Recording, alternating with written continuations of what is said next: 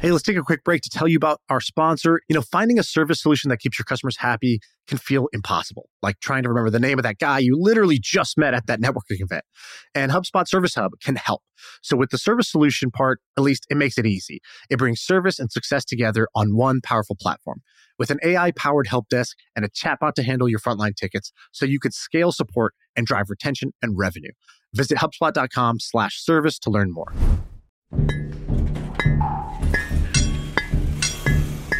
What my mentor said when he hired me on, that 2011 was one of the best times in the history of the oil business to be in the oil business, he was right.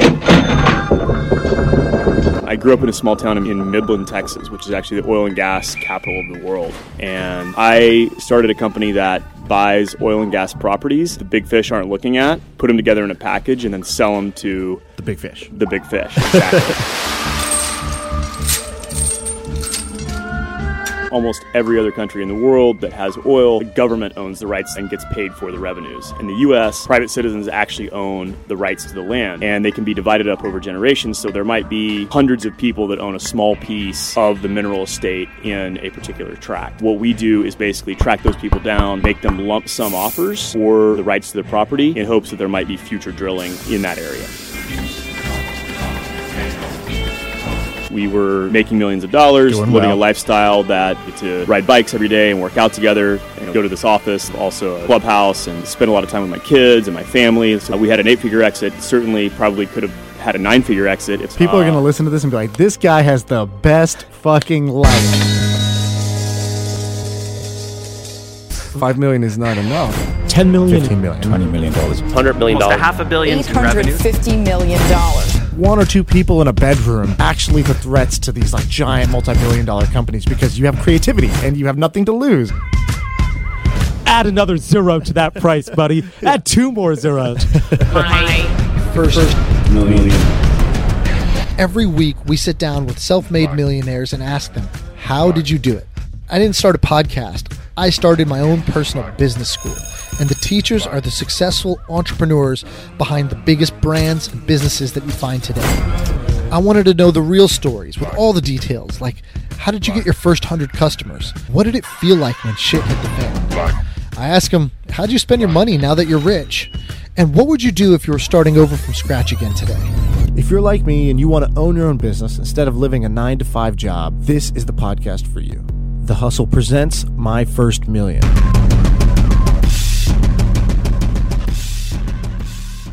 First, hello and welcome. We have Mike Brown here. We met like 3 days ago or something. Right. We just bumped into each other at Sam's office when we were recording the $1 Million Brainstorm and hit it off right away. And I was excited to get you on and I was kind of begging you. I was like, hey, how long are you in town for? Let's get in the studio because I like that you're a couple things. Not a high-tech business. In fact, I think it's a boring business and it's a beautiful, boring business. Non-traditional background. So you're not like, got my MBA, worked up the corporate ladder and then did this thing. Totally different background. Some other things to look forward to in this is really small company and big revenues. And those are always exciting to me. So those are like 3 of the things that I'm like, people got to hear this. Mike Brown, welcome to the podcast. First, how are you feeling today? Thanks. Yeah, it's great to be here. I appreciate it. You spent all morning on a mushroom farm. So I think that's like, if you're not ready for the podcast, I don't know what else I could do for you. Yeah, definitely a nice, relaxing piece of property down south. So happy to be back in the city and back to business. Okay, cool. So I gave people the teaser, which is not a high-tech business, small company, big profits. What is it that you do? My name is Mike Brown. I grew up in a small town in Midland, Texas, which is actually the oil and gas capital of the world. And I started a company that buys oil and gas properties and packages them up to private equity-backed funds. So basically, I'm an aggregator. I buy smaller properties that the big fish aren't looking at, put them together in a package, and then sell them to the big fish. The big fish, exactly. Love it. And your background is, like I said, not traditional. So you're not you didn't come from the corporate world. You didn't come from sort of the Ivy League. Where did you come from? How did you get into this? Right. So from a very young age, I knew that I wanted to do 2 things. I knew that I wanted to be in the Navy, and I knew that I wanted to be an entrepreneur. So And why'd you want to be in the Navy? I've always been afraid of that whole thing. I was like, I got to avoid, being courageous and brave and fighting for my country. So why did you want to be in the Navy? Was that a family thing? No. So actually in the third grade, I read Patriot Games, and I basically decided that I was going to be Jack Ryan. And Jack Ryan went to the Naval Academy, so that's what I was going to do. Is that Jack Ryan, the Jack Ryan of this TV show that's like big now? Is yes, that the same idea? Yeah, Tom Clancy, Jack Ryan, Naval Academy trained before he went to the CIA and becoming president and all the crazy things that he did. That's what I wanted to do. I knew that I wanted to go to the Naval Academy and be in the military. It was something I was always interested in. But I knew that I was going to get out as soon as I possibly could and start a company. So why is that? Why did you want to get in so bad, and why did you want to get out so bad? That sounds counterintuitive to me. It just seemed like a really great like service to our country was very important to me from a young age. And then, but I knew that I didn't want to be a career admiral kind of guy because I had more to do. And entrepreneurship always seemed like a natural fit. So I read Atlas Shrugged when I was 16, and Hank Rearden was my hero. And I was like, I'm going to start a company. That's what I'm going to do with my life. Gotcha. And so you go to the Navy. Went to the Naval Academy, graduated in 2003, and I actually took the John McCain route through the Naval Academy. So that means I marched a lot of tours with my rifle while my friends were out partying because I managed to get caught for everything that I did. So I didn't have a lot of options available. So I was actually selected to be a naval flight officer, which is a backseater. So I went to flight school and was fortunate enough to get selected for the jet program. And so I flew F-18s from about 2005 through 2009. Went to Operation Iraqi Freedom in 2007, 2008, and did about 75 combat missions off the USS Truman. Wow. And so you were in from training and actually being active. How many years was that? So I went to the Naval Academy in 99. I got out in 2011. Okay, wow. And so you, during that time, was your mind still on business, or you were fully immersed and, you kind of put that aside? Yeah. So when I was in the squadron flying missions off the boat, I had a good friend. We were flying together, and we realized that we worked really well together. And so we would come back from combat missions and pour a tall glass of whiskey, which is super legal on the boat, and cheers each other and be like, man, we should start a company someday. And fast forward to 2011, I was getting out of the Navy, and I was moving back to my hometown in Texas to kind of go see what was out there in the world. And he called me up a couple months later, and he asked how I was doing. I was like, get here as fast as you can. So he came the next day and got a job at the company I was working at the time. And then we left and founded our company about a year later. And so you did go work for a company for a period of time. Was that to pay the bills? Was that you wanted to learn something specific? What was the thought process there? Because I like sharing that, because a lot of people right now are in a job, and it's very easy to write yourself off. It's like, man, I listened to these interviews. They all just went for it, but I'm at a job. Maybe we're different in some way. So I like when people share hey, I went and worked someplace for a little while before I did my business. Yeah, totally. So, as I was getting out of the Navy, I was looking at a few different options. One kind of in the government contracting realm. And then I had lunch with a mentor of mine growing up, and he asked me what my plans were after getting out. And I told him. He said, no, that's not a great idea. Actually, I'd like you to come work for me. It's the best time in the history of the oil business to be in the oil business. And when a door like that opens, you just walk through it. And this guy had been very successful and was basically offering me a chance to get the playbook. And so I went to work for him and learned a ton about the industry and the business. And I'm very grateful for that mentorship. And then about a year and a half in, we started to have some differences of opinion with the firm, and they basically said, hey, you guys are kind of taking a different tack than we are. Why don't you go do it on your own? Right. And so we took that and ran with it. You're like, okay. And so let's explain the mechanics of how this works. So how do you do your job? You said you buy pieces of land that have some value to the oil and gas industry, or to what's under the surface. So you buy pieces of land, you aggregate them together, and then you sell them to investment firms once they are sort of proven out to be of value.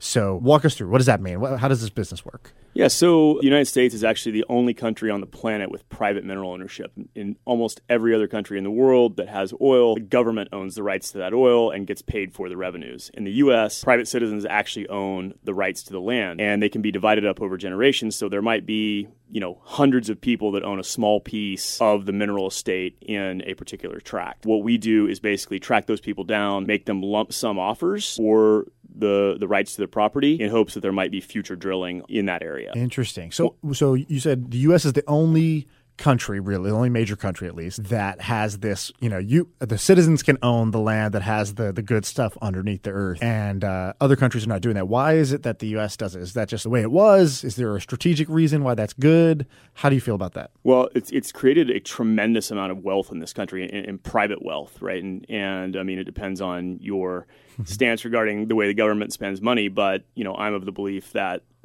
the private sector always is going to do a better job allocating resources than the government. So we look at private mineral ownership as just a tremendous source of wealth creation in the U.S. And so to me, it's a big difference in what drives the innovation and ability to negotiate deals.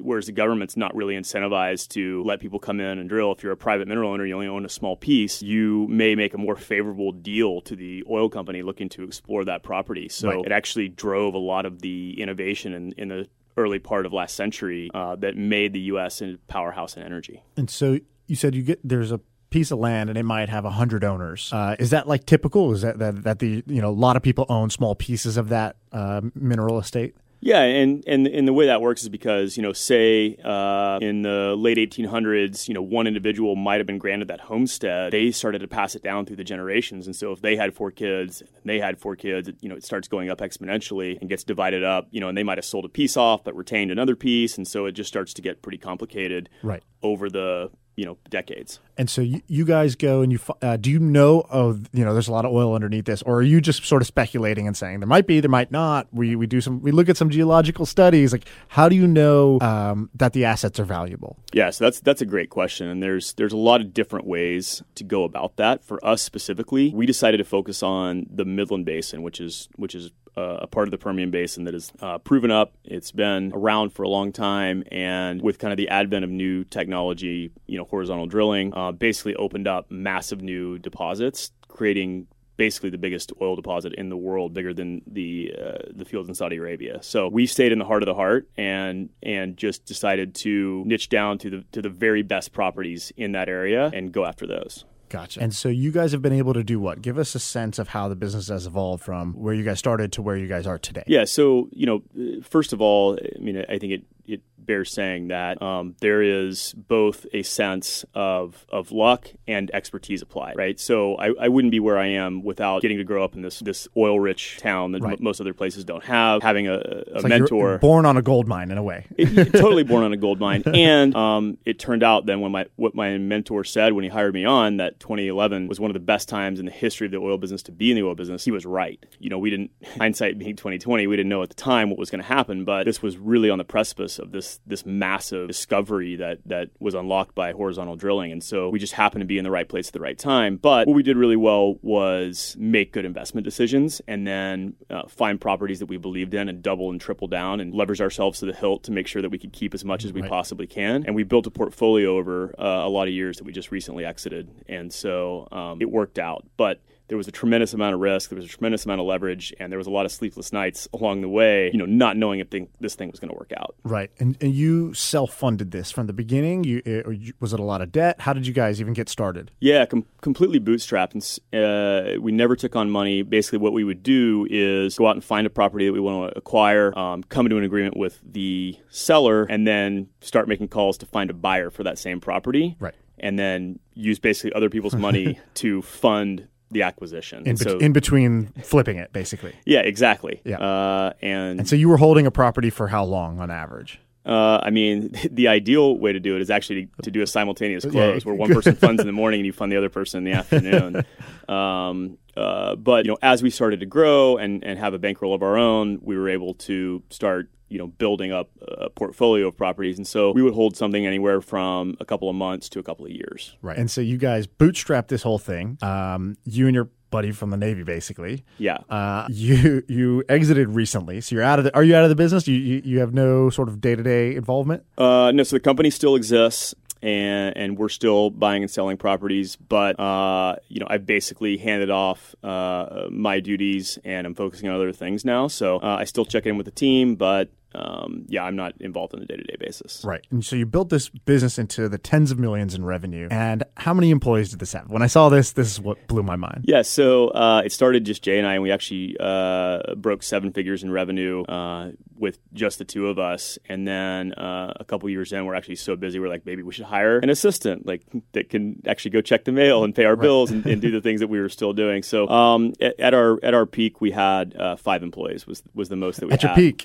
Right. And how many of those were blood relatives of yours? Yeah, so I was in this incredible business that was providing an amazing way of life for me and my business partner. And to me, I wanted to share that with my family. So I actually hired 2 of my brothers on to work with us and get to live this unbelievable lifestyle. And kind of, my philosophy is that if I'm going to have to go to work every day, I want to see my very favorite people on the planet. So bringing my brothers in was a no-brainer. That's great. And people sort of discourage this. They're like, don't do business with friends and family. And of course, things can get messy. That's absolutely true. But there is also an upside that I feel like nobody talks about, which is when you work with people who you really love and get along with and have worked, have a relationship for a decade, you could do some amazing things and enjoy it in a way that you can't with other people necessarily. So I like that you said that. Absolutely. And it's been one of the best decisions of my life to bring them on to my company.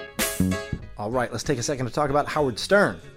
That's right, Howard Stern, the king of audio.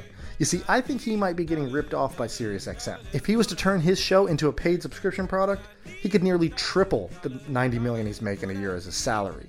And how would he do it? Supercast. That's right, Supercast is the sponsor for this week's episode. What Supercast does is build and maintain paid subscription audiences while allowing you to retain complete control over your content, your business, and your creative output.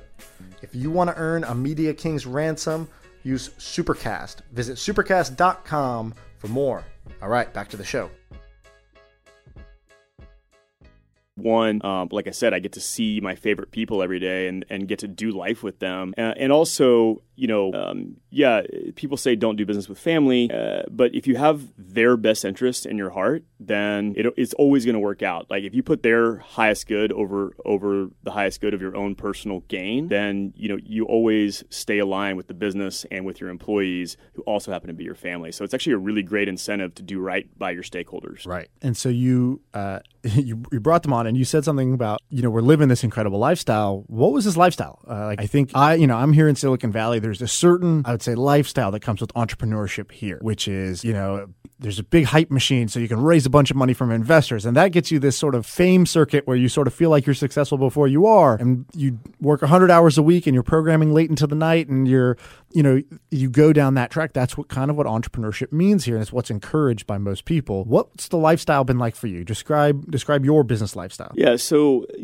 something that I came to understand very early on in this business was that, there's basically 2 ways to make money. One of those ways is kind of what you just described, this hustle, work hard, outwork everybody else and kind of get to the front of this rat race, or focus on asymmetric returns. And, in my particular industry, it didn't matter finding 20 deals that were mediocre were not as good as finding one deal that had a tremendous upside. So I quickly learned the power of focusing on the highest possible upside that I could find and basically trying to filter out the chaff and really focusing on working smart instead of working hard. And so we're gonna talk more about this because I think this is really important. So you said asymmetric risk and reward is essentially what you're trying to balance. You want to take as little risk as you can for as large of an upside as you can possibly get. That sounds obvious, but most people are not working that way or living that way because let's say you go to a job, you have essentially no risk and a capped reward. And that capped reward is not asymmetric in the sense that it's not bigger than given your hours or your inputs, and your input is basically time in this case. What you're saying is, doesn't matter what time you put in. It's really just, did you find the right deal or not? Which may take you 1 hour, it may take you 100 hours. Doesn't really matter. The reward does not care about the time input. Is that? Oh, it's a little complicated, but that's my sense of what you're saying. That's exactly what I'm saying. Is that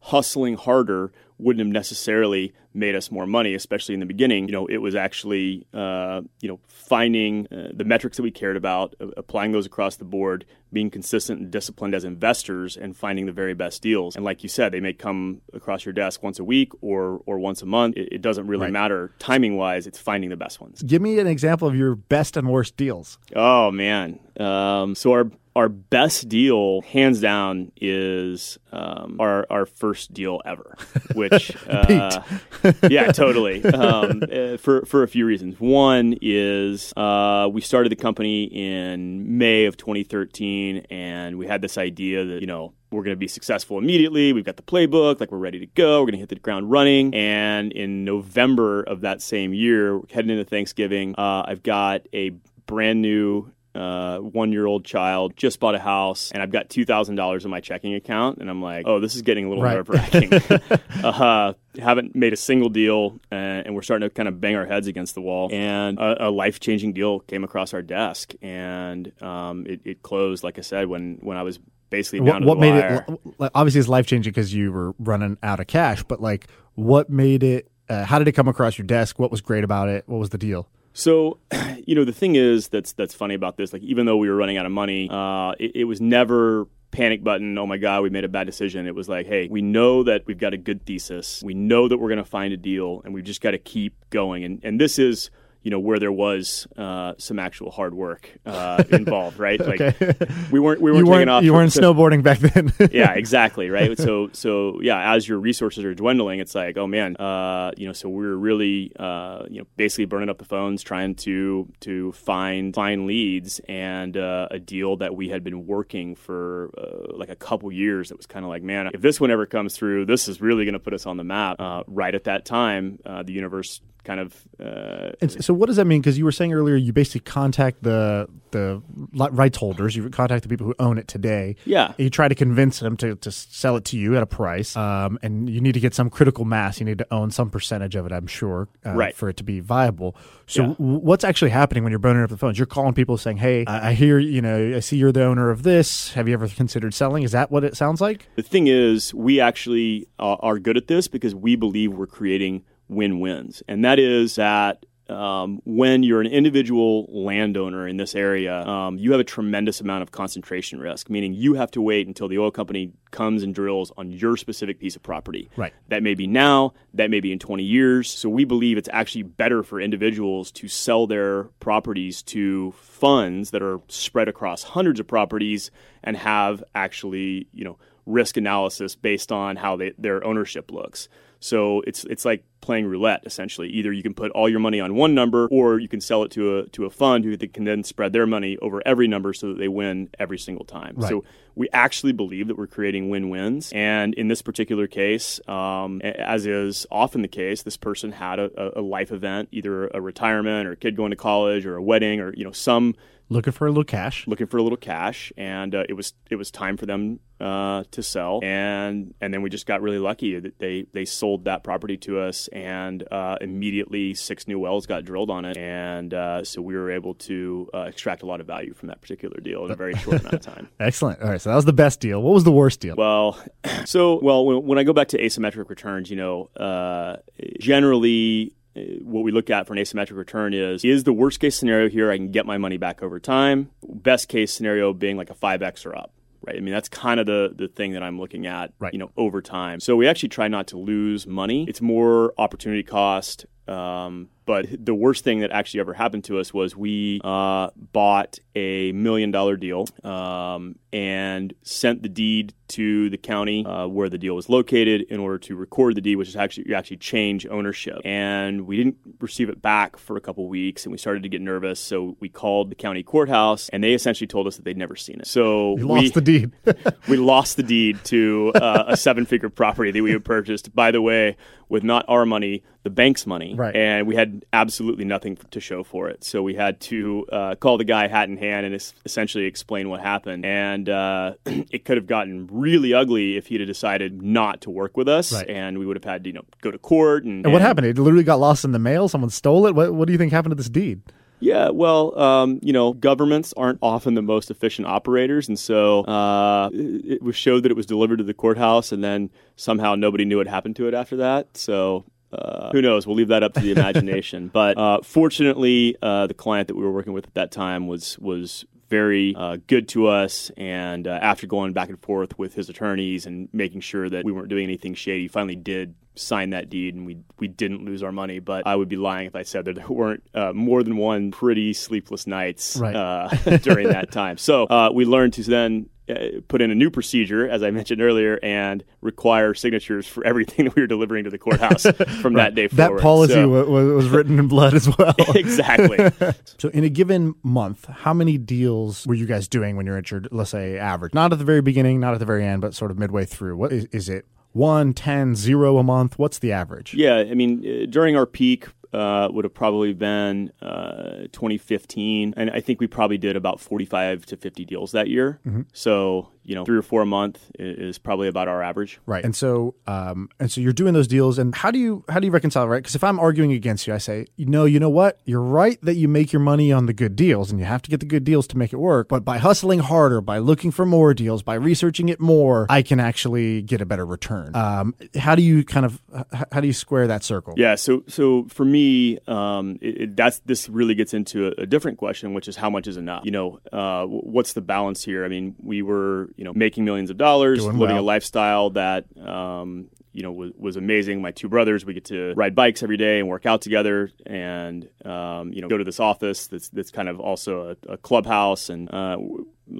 spend a lot of time with my kids and my family. So we're, again, lifestyle starts to play in here and what's important to you. And so, yeah, absolutely. We had an 8-figure exit, certainly probably could have had a 9-figure exit if I worked 80 hours a week and, hired 25 employees to do this thing. But that's just not something I ever really desired to do. I wanted to create a company that could provide abundance for me and my family and the people that I chose to spend it with. But, kind of this massive drive to see how big I could grow it just for the sake of growth never really made sense to me. Music to my ears. This is why I knew I liked you right when I met you. I could sense that this is kind of the way you think about things, because what you're saying is the end objective is quality of life.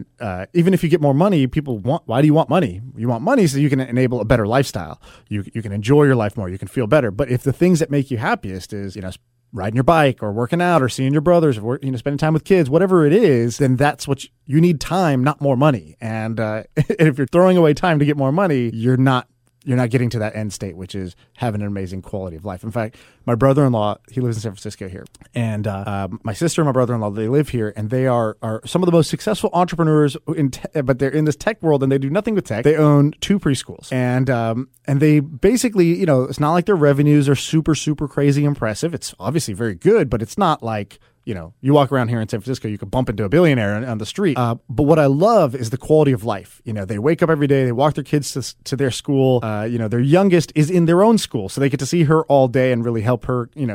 They built a product for their own kids, essentially. They get to employ a small number of people. They don't have headaches of a staff of thousands of people. In the middle of the day, they go work out. My brother-in-law loves doing jiu-jitsu, and he goes and does that every single day. He gets to do jiu-jitsu. And so we call it qualin' out of control. It's like instead of balling out, it's qualin' out, which is, your quality of life. And so I love the way you walked the walk in this regard. It sounds like an average day looked like what? Like what time would you wake up? What would you do with your day? Yeah. So when I was still working in the business primarily and we were growing, average day would be to wake up and play with my kid and have breakfast with him and take him to school, head into the office, fire up an espresso, and then basically what I would generally do is have an hour or 2 of just strategic planning with my business partner, Jay. We would sit in what we call our battle chairs, and we would just think through all the various things going on in the business. And to me, this is one of the strategies that really made us successful, was just taking this time to brainstorm, to plan, to strategize. And one of the things we would really like to do is go deep down the rabbit hole thinking about deals. Like, how can this go wrong? What are the questions these guys are going to ask? And go to the second and third level of analysis on everything that we were doing, so that we were very intentional. We never just threw things to the wall and would basically leave it up to chance. It would be like, okay, if we're going to make this decision, let's go down every variable of what could possibly happen and go wrong and try and plan for it. Now, that doesn't mean you can always find that, which kind of comes to a military phrase we have, which is don't fall in love with the plan. You can spend a whole day planning, and then something might pop up that you didn't anticipate, and now you've got to start over. But the more you can go down and kind of look at all of the different contingencies and have a plan for those things, that allows you to not have to make decisions in real time because you basically had the chance to think about it before it happened. And so you said, a phrase from the military. Have you been able to apply, lessons that like principles, philosophies to business? Like, what are some of the kind of top things you guys were able to translate over? The military is incredible as a teacher and as a lifestyle, and we learned as much what to do as what not to do. So being in an elite unit like a fighter squadron, there are some really interesting things we learned about human performance. One of the things is what we call intense positive peer pressure. So when you go into the Navy... intense positive peer pressure. Yeah. What is that? So basically, a fighter squadron in the Navy is about 36 people, officers that are pilots and WISOs, weapon systems officers, and they create this environment where you get in as a new guy and your only job is to learn how to operate that aircraft as a weapon of war. So you're studying, and the older guys in the squadron are essentially in charge of mentoring. And, it's a very encouraging place, but there's this underlying expectation of like, hey, you're here to perform. And the ultimate sin is not embarrassing yourself, it's actually embarrassing the squadron. So if you were to go to, a joint exercise and show up for a brief unprepared, that would be embarrassing to the squadron. And like that's the worst possible thing you could do. So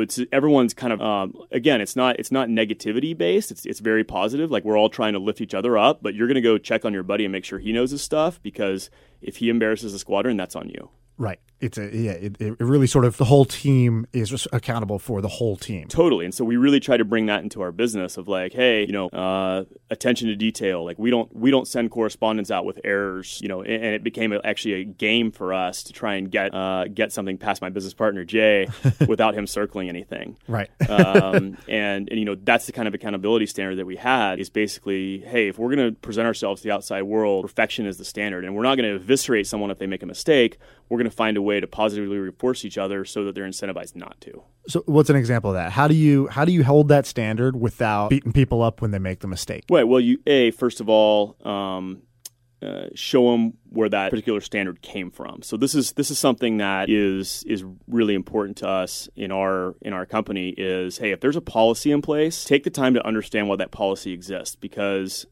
again, in the Navy, the operations manual, it's called NATOPS. That's how they operate the aircraft. They say NATOPS is written in blood, meaning if there's a procedure in there, it's probably because somebody died and then they changed the law, the way to operate. And so we kind of brought that same idea to our company, saying, hey, all of these things are here for a reason. If you want to understand that reason, we'll tell you what we did and what we screwed up, basically, that made that policy a thing. Right. And so giving people the opportunity to understand why something is in place rather than just a bunch of arbitrary rules. And then second is, don't make arbitrary rules, right? If you're gonna have a policy, make sure it means something and that it's actually important, because then people have the ability to discern from, you don't want to leave it up to them to decide which rules are important and which aren't. Don't have any unimportant rules. Mm-hmm. Okay, so they understand the why, but mistakes happen. When a mistake happens, what's an example of how to recover positively versus, negative pressure? Yeah, so here we like to use a basketball analogy, which is basically like, hey, if we're playing basketball and I pass you the ball and you take the shot and you miss, the next time we dribble down the court, I'm going to still pass you the ball. If you shoot again and miss, you're probably not going to get the ball next time, right? So it's not that we want to come down on somebody for making a mistake, but if you start making the same mistake over and over, that's going to be a problem, and you're probably not going to be someone we want in the organization. Right. Okay, fair enough. And so what were the things you said, sometimes you learn what to do, and you've gave a couple examples, and then the not to do. What are some of the not to do's? What are some of the things that you're like, we're not going to run our business that way. We didn't find that doesn't translate, or we didn't find it effective even when we were in the military. Right. So the biggest thing is rewarding performance. In the Navy, basically, because it's a massive bureaucracy, you can only advance based on time and rank. Right. And this super complicated ranking structure within your squadron. It's all based on timing. So everyone is intrinsically motivated, but the guys who are the top performers are rewarded with basically more work. So there was a specific time where I was in a unit that the guy next to me was basically just incompetent. And my boss would come over every day and be like, hey, I'm going to need you to take care of this. It's really his responsibility, but he doesn't know how to do it. I trust you. But I trust you. And well, thanks for choosing me. And right. So I'm watching him check Facebook while I'm literally doing his work. And so, in our organization, we made sure that we had kind of a hunter-skinner approach where, the hunters, you eat what you kill. If you're producing revenue, if you're making money for the company, you're going to get rewarded, which is kind of the antithesis of the military. Right. Yeah, just yesterday I was so we got acquired by Twitch, and so I work at Twitch now, and we're working on this project that is a pretty important project for the company. Everyone's excited about it. I'm excited about it. So I went and asked for a raise and a promotion, as you do. You deserve it.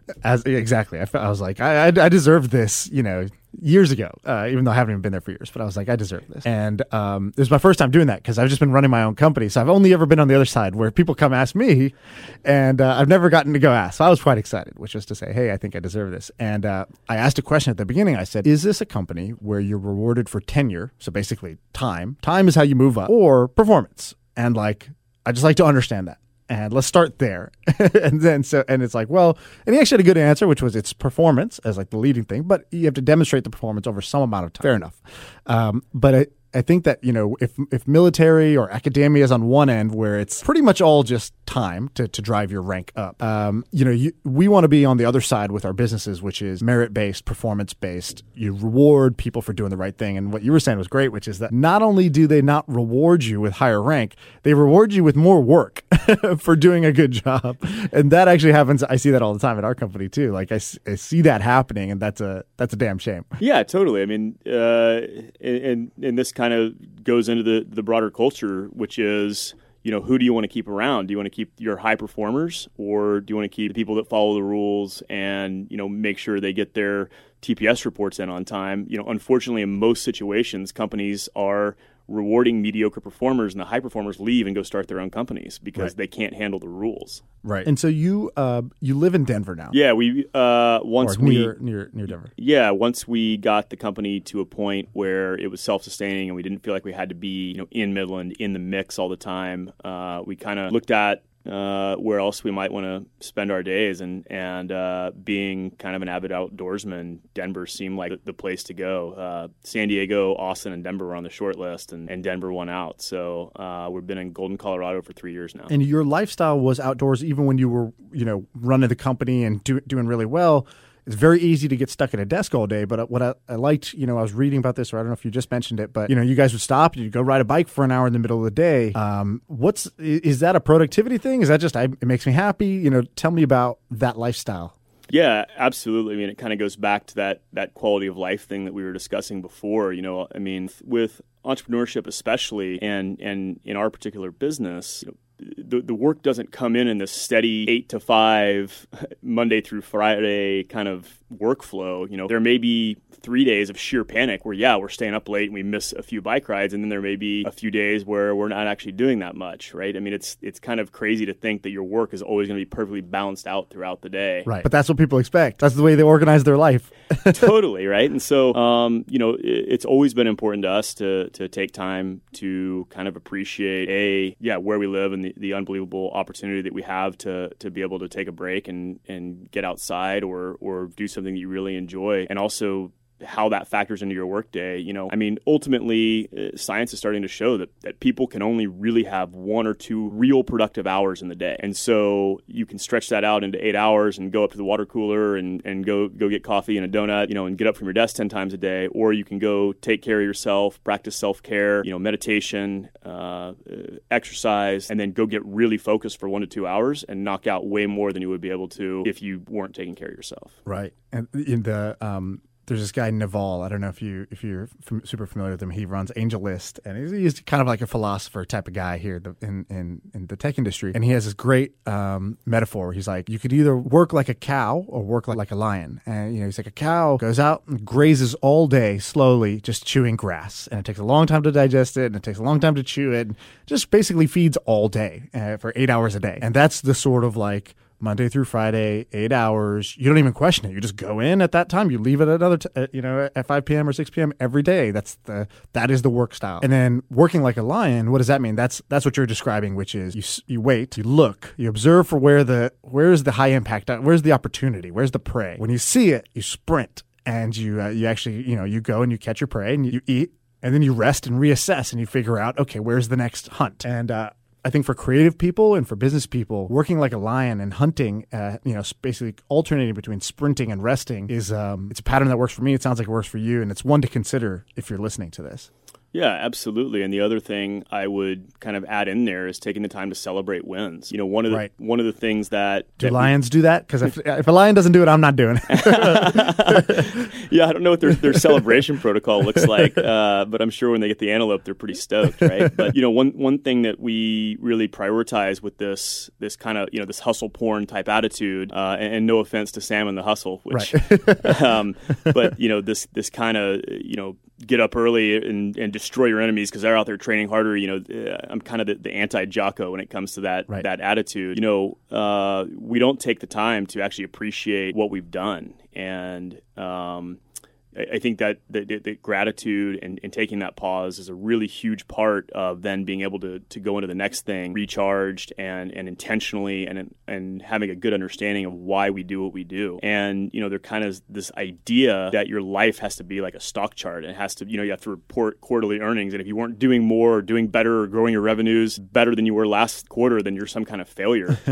And that leads to this just voracious growth for growth's sake, which is something I mentioned earlier, that I think we need to be more intentional and go, hey, actually, I don't need to grow anything right now. I've created something that's really awesome, and I've had these massive wins. I don't need anything else in my life, so why don't I stop here and just appreciate what's happened up to this point? Yeah, very, very wise. I like that. The other thing I like that you do, and I don't know if this is something you do a lot of or a little of, but I kind of got the sense of it, which was you're here for an event right now. That's why you're in the Bay Area. It's called TransTech. But there's some other thing, baby bathwater or something like that. Yeah, I'm a member of an entrepreneurs organization called Baby Bathwater Institute, which is founded by my two great friends, Hollis and Michael Lovich, who basically have a very interesting philosophy, which is, we want to curate a group of amazing entrepreneurs, and then we want to do life and work together. So we build companies together, we help each other out, and are actually looking at other ways to monetize that and actually invest with each other, and kind of create this entrepreneurial tribe that collectively elevates everyone. And you met Sam, because we met through Sam. You met Sam at a different event, like a similar sort of curated group of people. I think it's called 212 or something like that. Correct. Is this something you intentionally do? Did you just happen to do these two, or do you do more of these? Because I like this. I think it's interesting, right? It sounds like to me like you're investing in both yourself and your friends, your friend group, and your brain as well. Like these are sort of a substitute for business school. I'm sure every time you go to one of these, you learn a lot. Talk about how you decide to do these. If that's paid off for you. I'm just curious because I don't do any of that, and I'd like to know. Yeah, absolutely. It's something that's been tremendously additive to my life as an entrepreneur for a couple reasons. One, there's kind of the tactical reasons of like, hey, it's great to get to go have time with other entrepreneurs who are growing businesses and may have ideas or hiring practices or very practical things that you can apply.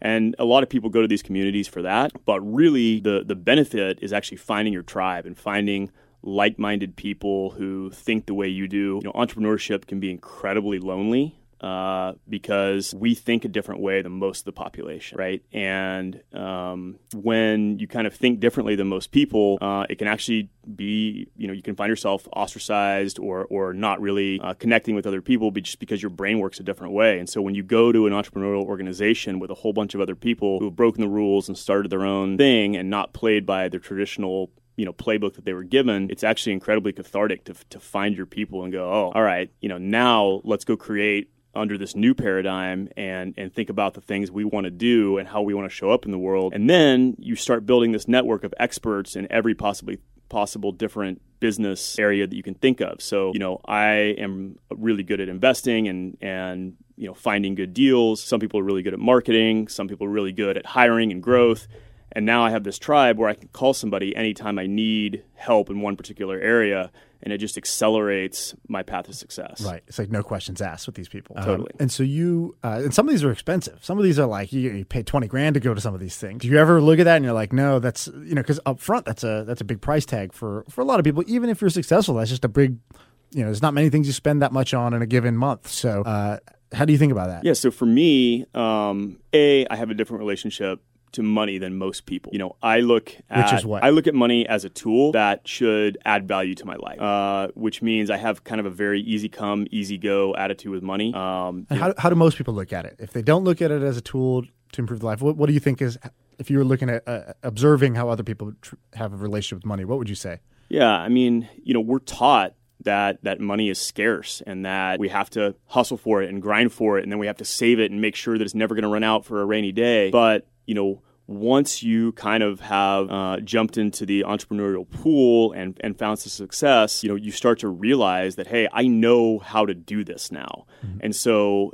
you know, even if I do run out of money, yeah, it may be painful for a little while and I may not be able to have all the creature comforts I'm used to, but I know that I can use my brain and my skills to create more. Right. And so you kind of start to divorce this scarce mindset and go, okay, if I'm coming from a place of abundance and I know how to create wealth, now what am I going to do with that? And that becomes looking at how am I going to use my time, which is the only non-renewable resource. Right. So when I look at the price tag on some of these entrepreneur groups, which is your original question, it's not what return am I going to get on my dollars. You know, if I put $1 in, am I going to get $3 back? I don't really give a shit. What I'm looking at is how does this increase the overall quality of my life? And in the case of an organization like Baby Bathwater, you know, I've essentially oriented my entire life around this group. All my friends are in this group. I'm building companies with people in this group. I'm attending events, you know, a couple times a month with my friends from this group. And that's given so much to my life that I can't put a price on what that's worth to me. So stroking a check for membership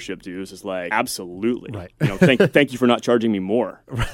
Yeah, I love it. That is excellent. And so what's next for you? What are you excited about doing? What's the next chapter look like? Yeah, so currently I am embracing unemployment. And again, this kind of gets back to the celebrate wins. People are going to listen to this and be like, this guy has the best fucking life. They're like, this guy enjoys himself. He had success. He's celebrating. He's grateful. This guy's got the best life. In fact, that might be the title of the podcast. Mike Brown, this guy has the best life. Perfect. That sounds pretty good to me because I do feel like I have the most incredible life. And I realize the incredible privilege that I had to be able to have the opportunities to create what I've created. But I also am grateful for, you know, the decisions I made and the massive risks that I took that got me here. And, you know, really this kind of unemployment phase came with a conversation with my 21-year-old self, which is if I told 21-year-old Mike Brown, hey, here's where you are. At age 39, you've exited a company and, you know, you're thinking about what to do next. You know, what should you do? 21-year-old Mike Brown's going to be like, dude, take a year off and go snowboarding. Like, what are you thinking? You have the opportunity to not do anything for a while, and all you're going to think about is what you're going to create next. But, you know, I like that because you're not. So when most people say, you know, I had a conversation with my 21-year-old self, it's always, what advice would you give to yourself when you're 21? You're asking the opposite. It's like, hey, 21-year-old me, give me 39-year-old Mike some advice, which is amazing. I've never heard that before. Yeah, I mean, you know, basically, I do get to live at the pinnacle of human flourishing, and I have the opportunity to not have to wake up and go grind it out every day and be stressed out. And I am incredibly grateful for that opportunity. And the other thing that allows me to do is think deeply about how I can create that same outcome for more people. Mm-hmm. And so that is what I'm working on now is, okay, how can I take what I've built and leverage that to create better outcomes for more people? And so that's kind of what I'm working on is putting together an investment strategy that focuses on companies with mission-driven and purpose-driven outcomes. Love it. That's great. And so how do people get in touch with you? If people listen to this, they're like, hey, that guy, yes, he's got the best life. He enjoys his life thoroughly. What's a way to follow you, get more of your thoughts, get in touch with you? You have a panicked face right now. You're like, oh, shit, I didn't think anybody would want to do that. Right. For sure they're going to want to do that. Yeah, try and keep a low profile social media blackout. You can find me on part of why you enjoy life. Yeah, exactly. You could find me on. So you don't do any social. You don't do Twitter. You don't do Instagram, really. I have those accounts, but probably in this context, LinkedIn is a good place to look. There's a lot of Mike Browns on LinkedIn. I got a hoodie on. That's how you know that I don't care that much about LinkedIn.